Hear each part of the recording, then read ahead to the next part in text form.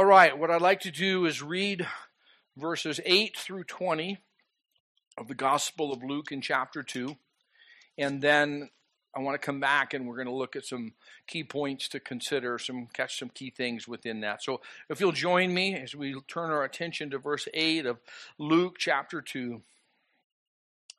Now there were in the same country shepherds living out in the fields, keeping watch over their flock by night. And behold, an angel of the Lord stood before them. And the glory of the Lord shone around them, and they were greatly afraid.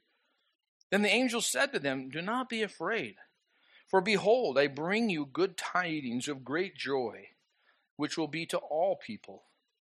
For there is born to you this day in the city of David a Savior, who is Christ the Lord.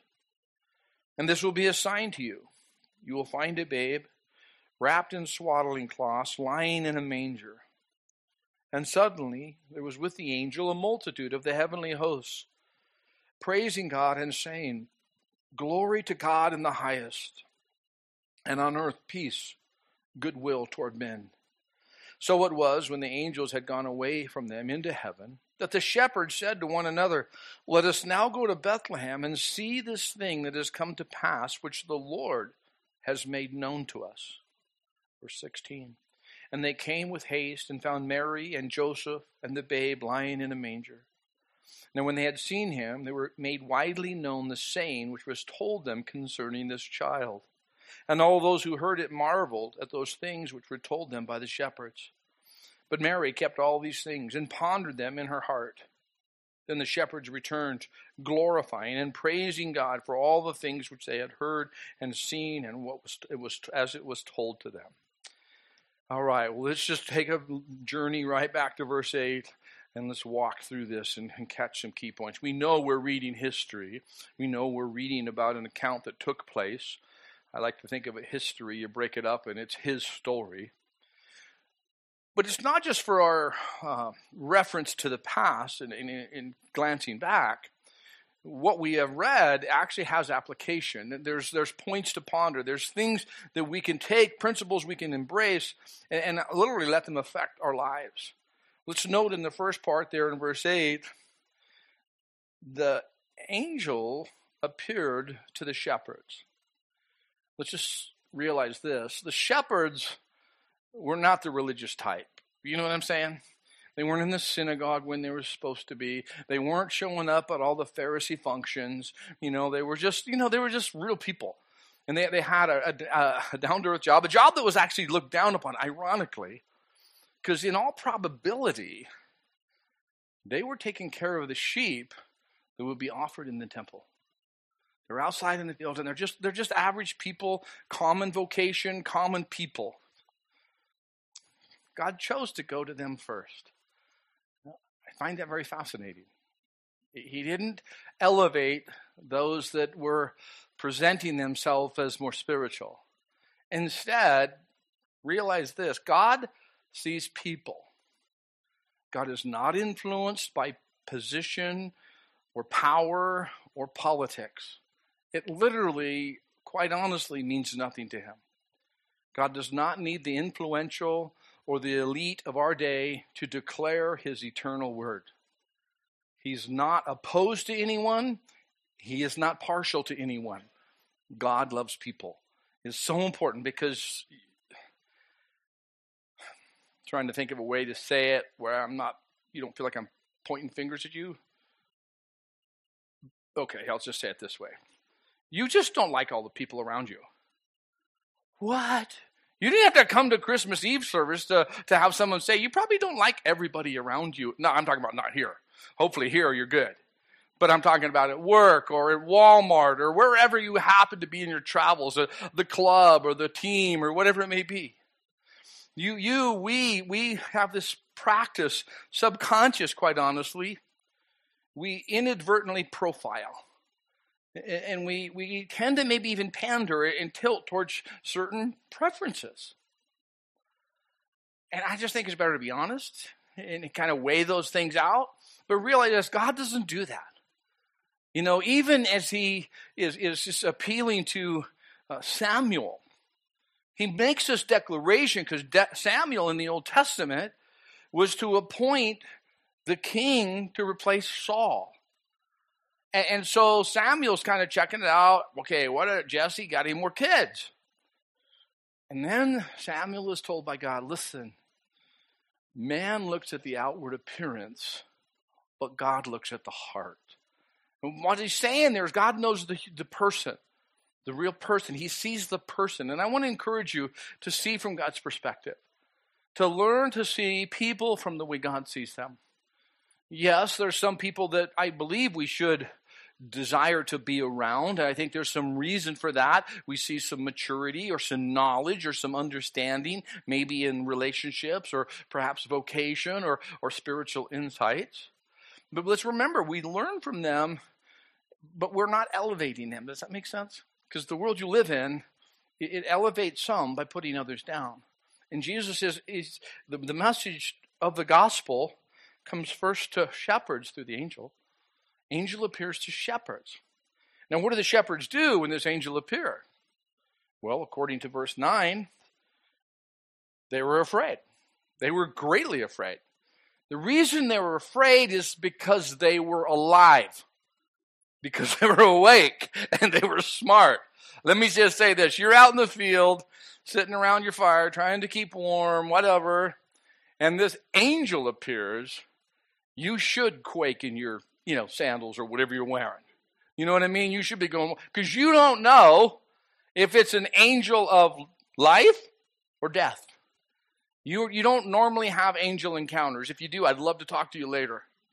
But I'm going to say straight up, I've never known anybody to have this type of experience at all, but let alone on a regular basis.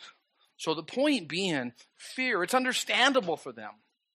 And it's true with everyone, fear of the unknown.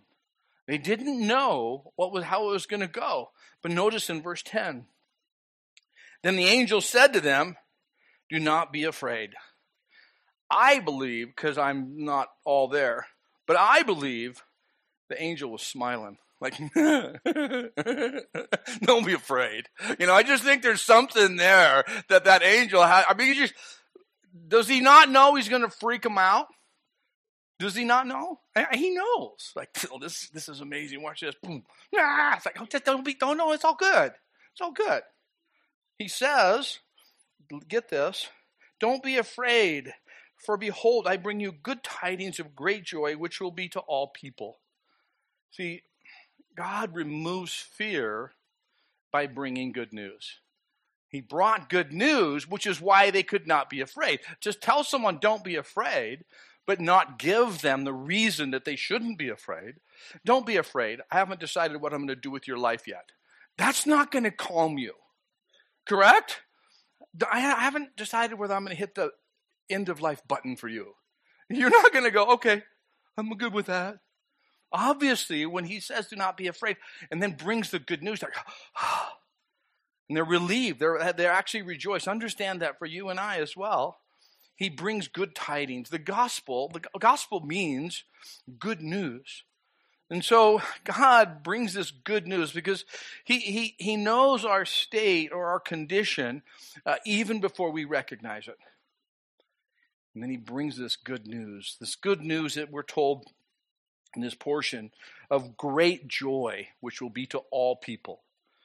Great joy. God's desire is that we would know his joy. There's nowhere in Scripture that says God wants us to be happy. Happy is related to happenstance and circumstance. God wants us to know his joy. It's so important to realize that because we live in a world, and many of us have even thought these things and been influenced by this perception. Many people believe that God's mad at the world. He's mad at the world, and at some point he's going to hit the lightning button, and we're all going to be in trouble. Or you went too far, you didn't do enough, and he's really just waiting for that golden opportunity to judge individuals. That's not true. That is not true at all. God is actually wanting you to know what he's done for you, to bring to you this joy. And the world around you thinks that he's demanding more from you, and God expects this of you. His desire is that we would know his love for us individually.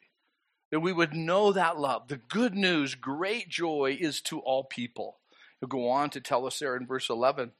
For there's born to you this day in the city of David a Savior who is Christ the Lord. A Savior. This is why the shepherds could be calm. This is why the shepherds were to rejoice. This is why they were not to fear. For a Savior has been brought to you. Who needs a Savior? Well, actually, every person needs a Savior. The Bible tells you and me that all have sinned and fallen short of the glory of God. Every person. The shepherds understood it. The Pharisees might not have got it. They thought of people that needed salvation, but many religious people lose perspective and think that their attendance or their upbringing or their heritage and ancestry somehow gets them into right standing with God, and it does not. Some people, because they've had more mindset towards spiritual things, they perceive, oh, I'm okay. No, see, all have sinned and fallen short of the glory of God. All need a Savior. So we know here this child is born. You and I know the rest of the story. We have the scripture to remind us and inform us and to teach us. We need his gift of salvation. How does he save us? He saves us by paying the debt. Paying the debt. See, sin has a price. When I rebelled against God, when you rebelled in whatever fashion you did, for everyone has rebelled against God, the debt that was due was death. For that is the penalty of sin. It seems like a high price to pay, a little overbearing. But understand this. God can't just look the other way and say sin's okay. He can't just say, well, it wasn't as bad as some. Join me in heaven and bring your sin with you. If sin's in heaven, it's not heaven. So it's dealt with here. And the only means by which it can be dealt with, the only way is someone has to pay the debt. The death penalty, if you would. Well, who's going to pay that? If you were noble enough and you decided, I want to die for my family and my friends, I will do that. You couldn't, for you have your own sin debt. So you couldn't even pay your own without giving up your life, and if you give up your life, you have no life to live. But what if someone born of a virgin, not inheriting the sinful nature through mankind, born of a virgin, who we're reading about Jesus, then lives a sinless life and willingly lays that life down as a penalty, as a payment for the debt that's owed by humanity. Literally, do you see what he did?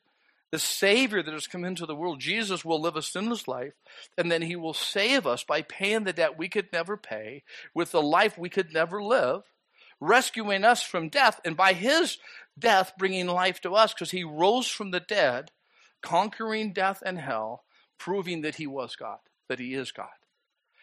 So understand this Savior, when it says there's born to you this Savior, it's more than just the flow of the story. We want to stop and think, what is that conveying to you and me? He saved us from death into life. He saved us from the penalty of sin, and he saved us from the power of sin.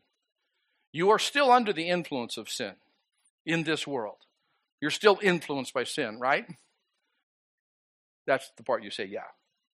Yeah, we're influenced by sin. But you're no longer shackled to it. It's so important. You could have the habit and the pattern and the tendency to do things a certain way because you've always done it, but you have to stop. Wait a minute. Just because I used to do that doesn't mean I do that anymore. I'm a new creation in Christ. Former things have passed away. All things have become new. That's what the Bible tells you. And that conveys to you that you're no longer under the power of sin.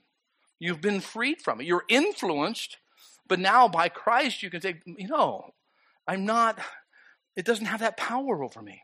There's an interesting passage. It says in Galatians chapter 2, verse 20, and it's Paul declaring the truth that you and I know when we're born again. I've been crucified with Christ. It's no longer I who live, but Christ who lives in me. And the life that I now live in the flesh, I live by faith in the Son of God, who loved me and gave himself for me. This new life is life in Christ. We're no longer under the power of sin. And I want you to be encouraged by that, because the enemy and even your own sensual desires tend to condemn you, tend to come down on you, and say, you always do this, you always think that, you always fail. And I want you to say, well, no. That's who I used to be. It's not who I am currently. In Christ, because of my Savior, I have been saved. You have been saved from the power of sin. And it's so important that we choose to then go, you know what? I'm going this direction. We see this beautiful picture. You can study it even more as you kind of realize more and more as you've read the story, right? I don't have to ask. I don't say it need a show of hands. We've read the story. And it's embedded in our mind and it's firm in our memory. But we also want to know what God would teach us today from this story, because we've matured and we've grown and we've learned a few things over the last year. Let's look at verse 12. This will be the sign to you. So these shepherds are being told, okay, so this is what's going down in the town. And so you understand that. So this is what's happening. And so, okay. This will be the sign. You will find a babe wrapped in swaddling cloths lying in a manger. To use modern terms, God in a baby wrap, in a sleep sack for infants.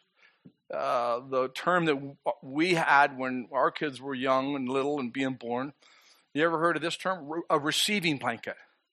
I actually love that. When you start chewing on that thought, a receiving blanket, that we would receive our King. But it is an amazing thing. You can spend the rest of your life thinking about the ramifications and the depths of this verse and what it teaches you about God's love and his ways. Nobody would have thought of this. No human would have come up with this.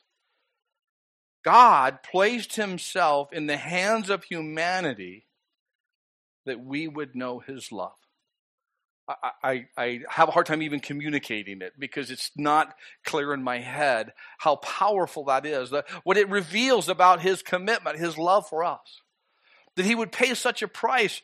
Oh man, can we agree? Take such a risk. He trusted you, me, well, not literally, Mary and Joseph. I mean, I can't even theologically balance it. Maybe I'm the only one. I'm not the only one. But I won't quit pursuing it. I won't quit digging out this gem and unearthing the reality of this truth. That God came as an infant child.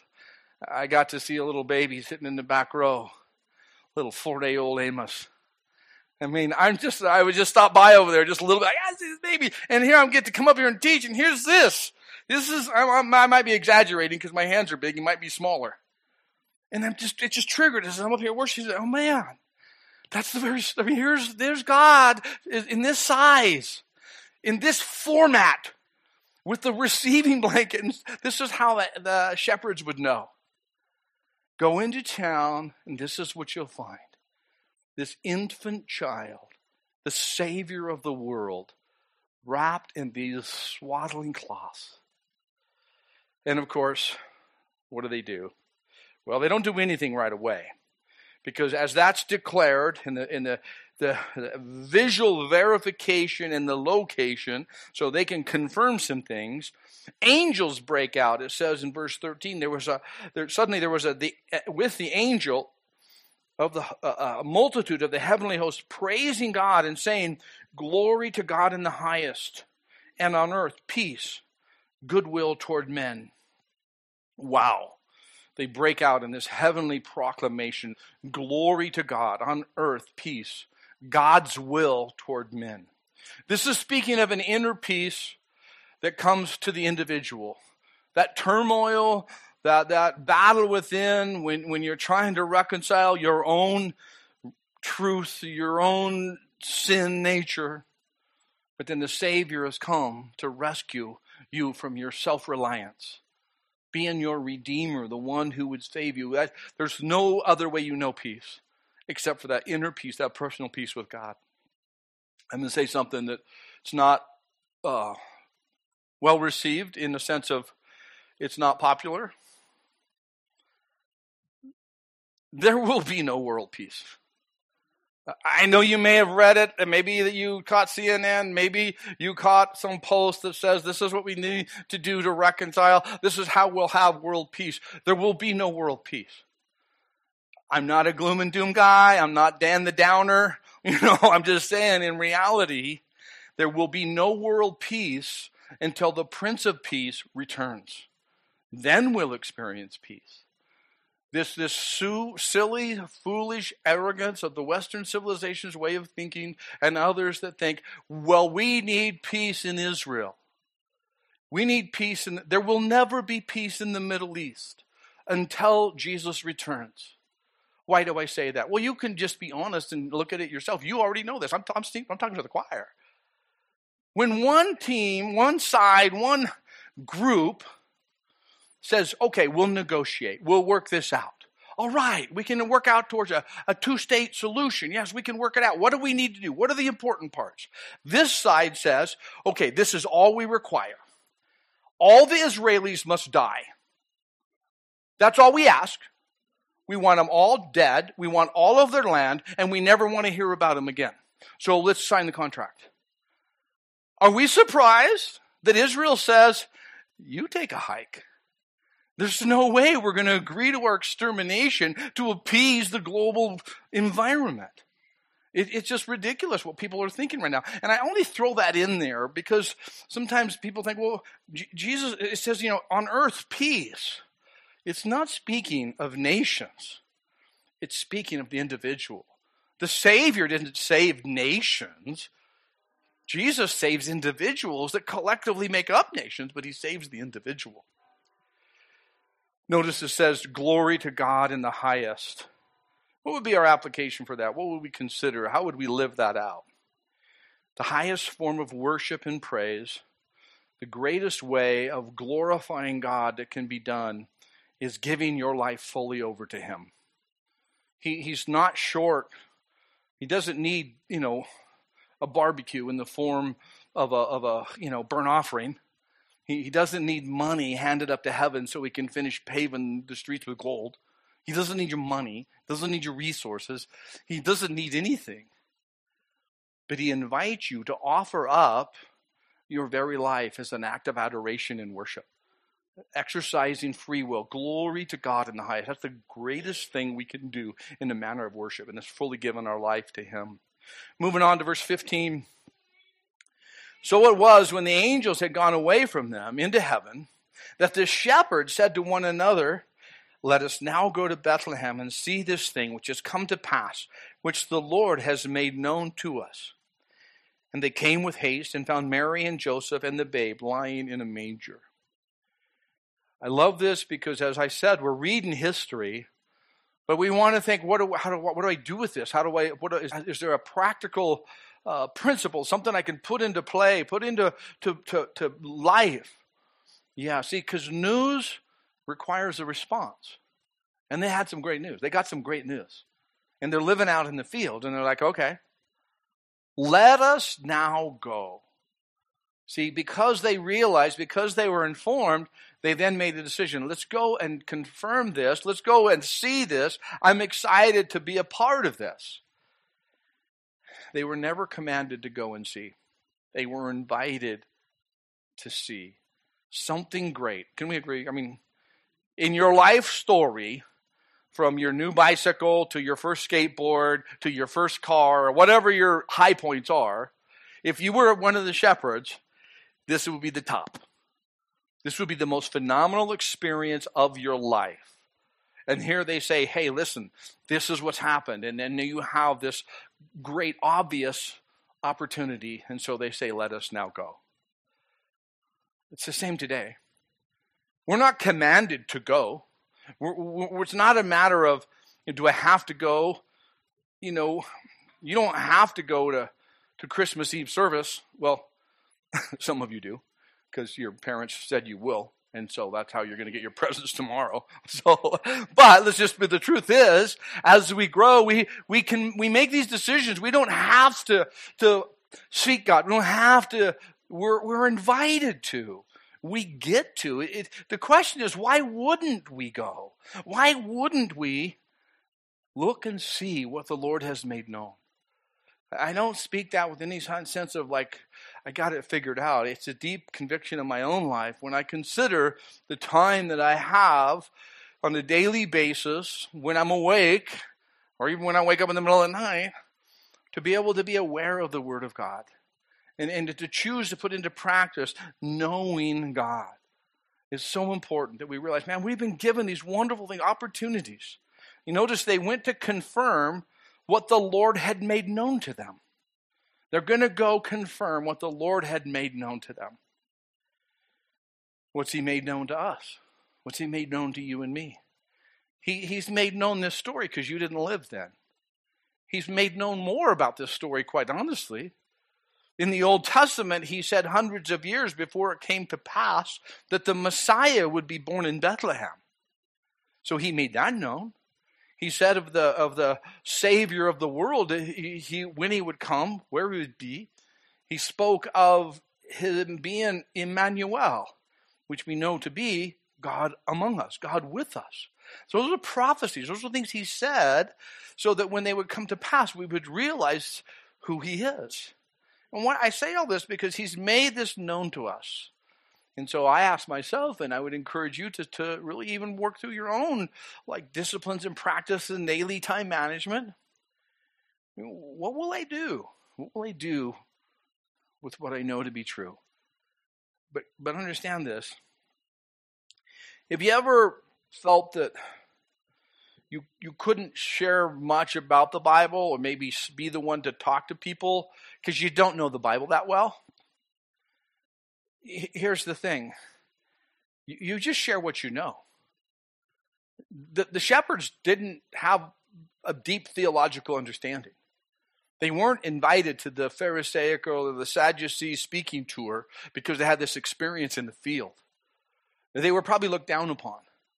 When they presented to the religious community this truth that they've experienced, what they knew, what the Lord had made known to them, I don't think that they were received as any type of expert. But they shared what they knew to be true, and that's all you can do. You don't have to have all the answers. You know, I have been teaching the Bible for over 30 years, and every time I feel inadequate, incapable, to a degree incompetent, in the sense of there's so much I don't know. So I stand before you and I just say, this is what I know. And I'll get an email or someone will have a pleasant conversation and we'll have a discussion and they find out something they knew and they suspected. He didn't know that much. No, I don't. But I'm going to share what I know to be true. And I'm going to continue to pursue it. I'm going to continue to seek it. I want to be like the shepherd. I just want to let you know what I know. Because this is what God has made known. Let's consider, as we wrap this up, the people in this story and maybe continue with this thought and this idea of the similarities for you and I, the practice or the principles that can be put into practice. Notice in verse 17, when they had seen him, they made widely known the saying which was told them concerning this child. And that's what I've emphasized. Is they made known what they knew. Do you know everything about Jesus? If somebody asks you about this and gets into this doctrinal position, or you just share what you know to be true. This I know to be true. Jesus was born as Savior to the world. Well, now, Pastor Dan, I think it's odd that you celebrate this at Christmas because all indications is he was born long about, springtime. Well, have you ever heard that story? That argument? Well, when was Jesus born? Who cares? Oh, how sacrilegious. Who cares? He was born. Agreed? If we needed to know the date, God would have told us. Maybe we should realize he was born as Savior to humanity. Let's not discuss, let's not divide. Let's discuss, but let's not divide over stuff that's like, just share what you know to be true. Now in verse 18, those who heard what was being shared, heard it, marveled at those things which were told them by the shepherd. Just like tonight, just like today, just like in our culture, some hear and marvel. They admired, they wondered, they literally took it serious. Like, man, I want to think about that. We know in all probability, I'm confident, that some heard it and they went back to the routine of life. They just went back in and they didn't maybe consciously intend to, but after hearing a word from the Lord or after hearing about what God had done, They just slipped back into the groove of everyday life. Kind of just sinking spiritually. Some embraced it. They heard it, they embraced it, they confirmed it, and their lives were greatly changed. It's much like what we see happening in our world today. Notice in verse 19, Mary's response. Mary kept all these things and pondered them in her heart. It literally speaks of Mary collected and considered all these things. She's holding this child. She's seen phenomenal promises fulfilled already. She's seen God's provision. She's seen all this unfold. And as that has happened, she's certainly going, okay, what's next? In just a few days, she will be in the temple area in Jerusalem. Simeon is a man who God said, listen, you will see the Savior. And he approaches Mary and says, oh, this is the one the Lord spoke of. Jesus is like 8 days old. Anna, the prophetess, also speaks of the Messiah. And I believe it's Simeon that says, oh, man, your heart is going to be torn, Mary. There's going to be the rise and fall of many because of this son. And she pondered those things, and she worked through those things. She stayed the course. Lastly, we can see the shepherds. They returned, glorifying and praising God for all the things they had seen and heard as it was told them. Glorifying and praising God because of what he had done. Nobody ordered angels that morning. You know what I'm saying? Nobody looked at the entertainment guide and selected that on pay-per-view. God just showed up. God just did an amazing thing in their life, and they received it. Let's wrap up with 3 points. I'll be quick. When you leave tonight, when you return to your car and to your home and to your people, what will you do? Because here are 3 things I'd like you to consider. The first one, rejoice. The gift of salvation has been brought to you. The second one, be real with Jesus. Be real with Jesus. Get to know Jesus through prayer, through reading of the Word, through just seeking his face. He is, the Bible tells us, he is the Word. He is the truth. He is the way. He is the life. Why do I emphasize that? Because some people have had a religious experience. They've maybe been in attendance in various places. Some people have been hurt by those who profess to be Christians. They perceive Jesus as like that Christian. But don't be mistaken. Jesus is Jesus. And get to know Jesus. Just because somebody maybe didn't represent him well, or perhaps life was hard, or maybe you've been through difficulty and trial, I just want to exhort you, encourage you, be real with Jesus. I was raised with a very religious background. My wife was raised with a very religious background. When we come into a relationship with Christ, we had some beautiful advice, some wonderful people to say, just get to know Jesus. Don't get caught up in all this and that and those things. Just be real with Jesus. And the last thing, return glorifying and praising God. Return glorifying. You may not have to work Monday, but you might be there Tuesday. The routine of life will take place, but it doesn't have to rob you of your joy. Return glorifying and praising God. It's like this. Live out the love you've been given. Share the greatest gift that mankind has ever known. What an amazing opportunity. So, the worship team's going to come back up. We're going to have 3 worship songs together.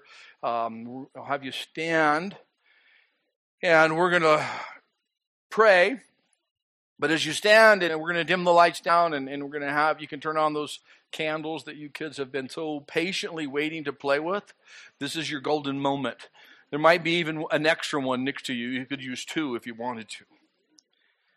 But we're just going to use the candles. It's just a little memory, a reminder, as Kim had mentioned, that the light of the world and the ramifications and the truth of that. So let me just summarize.